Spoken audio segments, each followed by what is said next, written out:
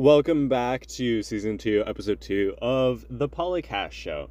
I am your host, Marshall Matters, and today we're going to be talking about how Canada has completely failed to present itself for the current events that are currently happening within our country. So, recently there's been a lot of, things going on in the world. Everyone knows, the whole invasion thing, Russia invading Ukraine. I've somehow managed to go this long without having to talk about any of that in my podcast.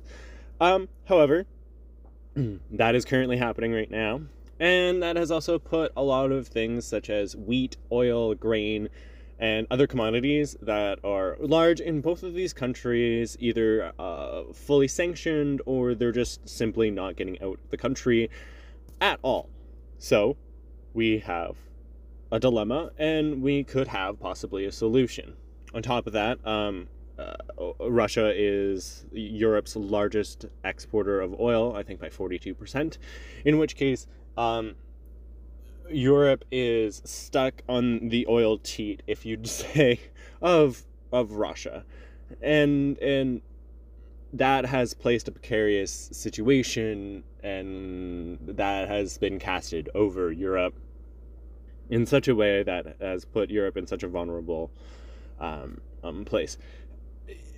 Europe will survive this. It's not like you're gonna see black cityscapes and complete outages. That's not going to happen during this energy crisis that Europe is currently facing. However, there's some other things that have come up that require further attention as well. So first off, the one thing that Canada definitely has an abundance of is oil and natural gas reserves, and these untapped reserves are very not only good for our economy, but they're also a key player in making sure that majority of the Earth tries to wean itself off of fossil fuels and gets it into a green energy state. Now, there is a bit of an irony here, and I think most people aren't really lost on it, that in order to get your country off of oil, you need to use oil to get yourself off of oil into renewable energies. That is not an oxymoron lost on people. Everyone knows that when you're driving your Tesla, there is some form of petroleum somewhere along the line that makes that Tesla actually operate. And there's still a use for hydrocarbons. And as soon as people realize that and understand that, the better everything will be long term. I say that Canada has really failed in this department in trying to get our goods to the global and a massive scale that it could be in order to retain some form of influence over the world. Now, the last couple of years, we've been parading ourselves around as the enlightened green energy nation that wants to shut down oil and wants to squash it out and everything like that. And same with Europe. Europe wants to be the first continent to be all green and all this and all that. But it's not going to happen. And in doing so, they inadvertently push themselves on the dependency of coal and on the dependency of oil, just not in their own backyard. They're basically NIMBYs for oil. and in doing so, it hasn't resolved the climate crisis, hasn't resolved any part that could induce climate change or any of that sort. In fact, it's only made it worse. And our country could be able to use natural gas to get other countries weaning off of petroleum altogether. And natural gas is a better form of energy source than in petroleum or crude oil. And so getting other countries weaned off of that includes we actually still have to refine it and make it and send it out. It's I know it's not great. People don't like it because it's not green. But there's green ways that we can extract natural gas and turn it into liquid natural gas, or LNG. So, and doing so, we can still get Europe off of Russia. In doing so, we can get, America off of Russian oil. We can get everyone off of Russian oil because we have ourselves gotten off of everyone else's oil except for Middle Eastern oil. And so it's just absolutely ridiculous that our country has yet to set that up.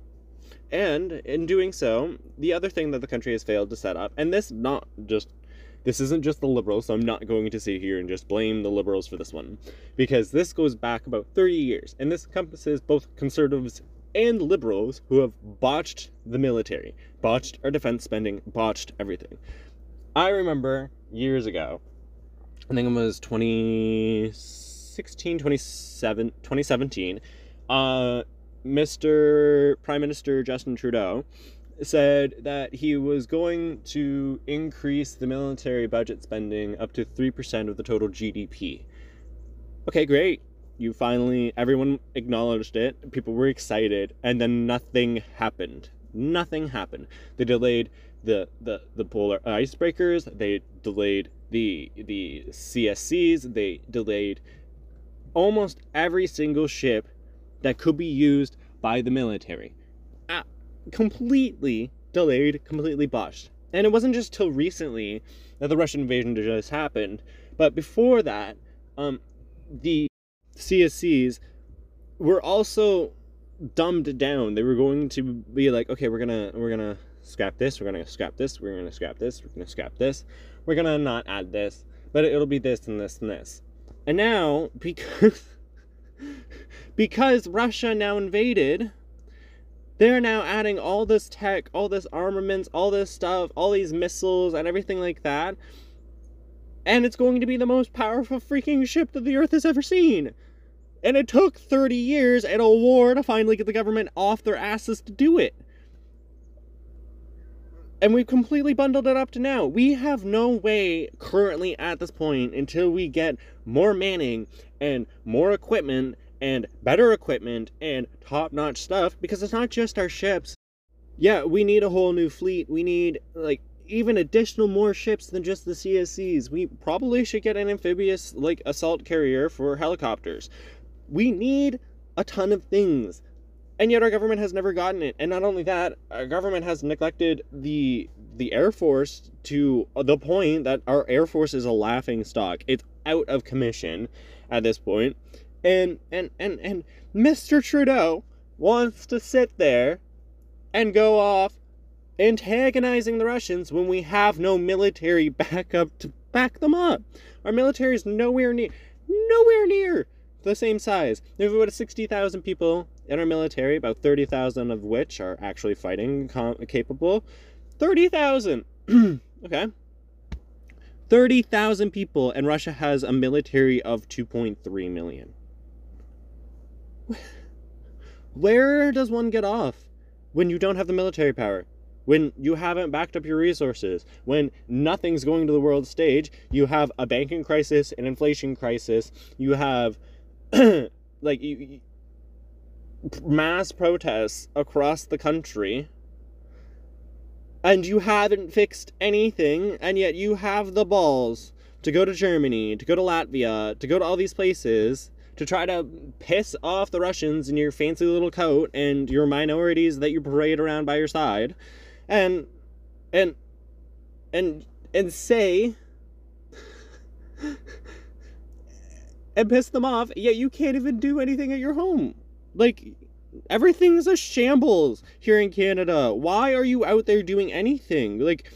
Least of all, Canada shouldn't even be getting involved in any of this. I understand that, we have a large Ukrainian population, and I understand that Russia invading Ukraine is a terrible thing. That's unequivocal. Everyone can agree that that's a terrible thing.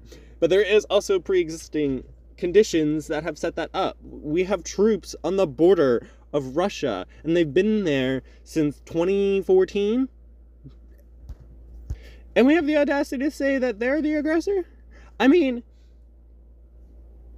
There is plenty of things in our country that needs fixing right now. And we are lagging behind in almost every single conceivable way. And there's no way that I'm at a loss for words. Really, I'm at a loss for freaking words. Like, everything's a shit pit in this country. And our leaders have the audacity to go out there and try to... Oh, and don't even get me started on this whole thing. Like, what was it? Like, 2 days ago? About 2 days ago. It's about 42 hours now. Yeah, it's been 42 hours. And since the Prime Minister of Canada posted on his Facebook page and his Twitter that we stand in solidarity with democratic rights and we always uphold democracy in its truest form. That's why we're sitting down with yada yada yada in I think it was in Munich. And this man has the willpower to go out there and talk about democracy after he himself single-handedly destroyed it in his own country. He has used unprecedented government powers to crack down on protests, and then go back and change the law afterwards to make everything that they did illegal after it was already done, so what was not illegal was now made illegal because the government wanted it to. And now they're cracking down on people protesting in Ottawa. Oh, but then, like, all of a sudden, if it's something that they agree with, like the Ukrainian protests a couple of days later, and I understand the Ukrainian protest was not in the same scale and in the same contempt of the government. It was more of a protest against Russia's invasion. And that I understand. And I do understand that. However, if you're going to allow one protest, you should allow the other one. One does not supersede the other. And you may not agree with the one, and I understand that because I don't entirely agree with the one. But you can't get rid of one and let the other happen as if nothing was wrong, and then go on and preach about democracy. FinTrack even said there was no evidence of foreign collusion or foreign money coming in or evidence of suspicious terrorist activity through the financial sector. None of that. And just because a member of the Liberal government says that, there's going to be an attempted throwover, despite various government agencies separate that are not partisan have said otherwise, multiple agencies have said otherwise, but yet CBC and the Liberal Party are on this tangent, and there's no evidence or facts coming out towards them or from them, and that has placed a lot of mistrust in Canadians and in the media. Canadians in the media, really. But nevertheless, this whole disappointing thing has definitely shown one thing, and people do forget this. I'm a lover of the crown, and I will always love Queen Elizabeth, and I will always want to have a crown. However, people do forget that living in a kingdom comes with situations like this. At the end of the day, the crown controls Canada, and the government and the citizens will do what it takes to protect the crown.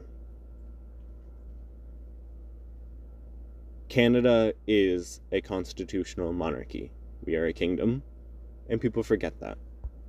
And that comes with some things that may seem undemocratic. And that goes for the people that live in the United Kingdom. It's literally in your name. I don't know how else to say it.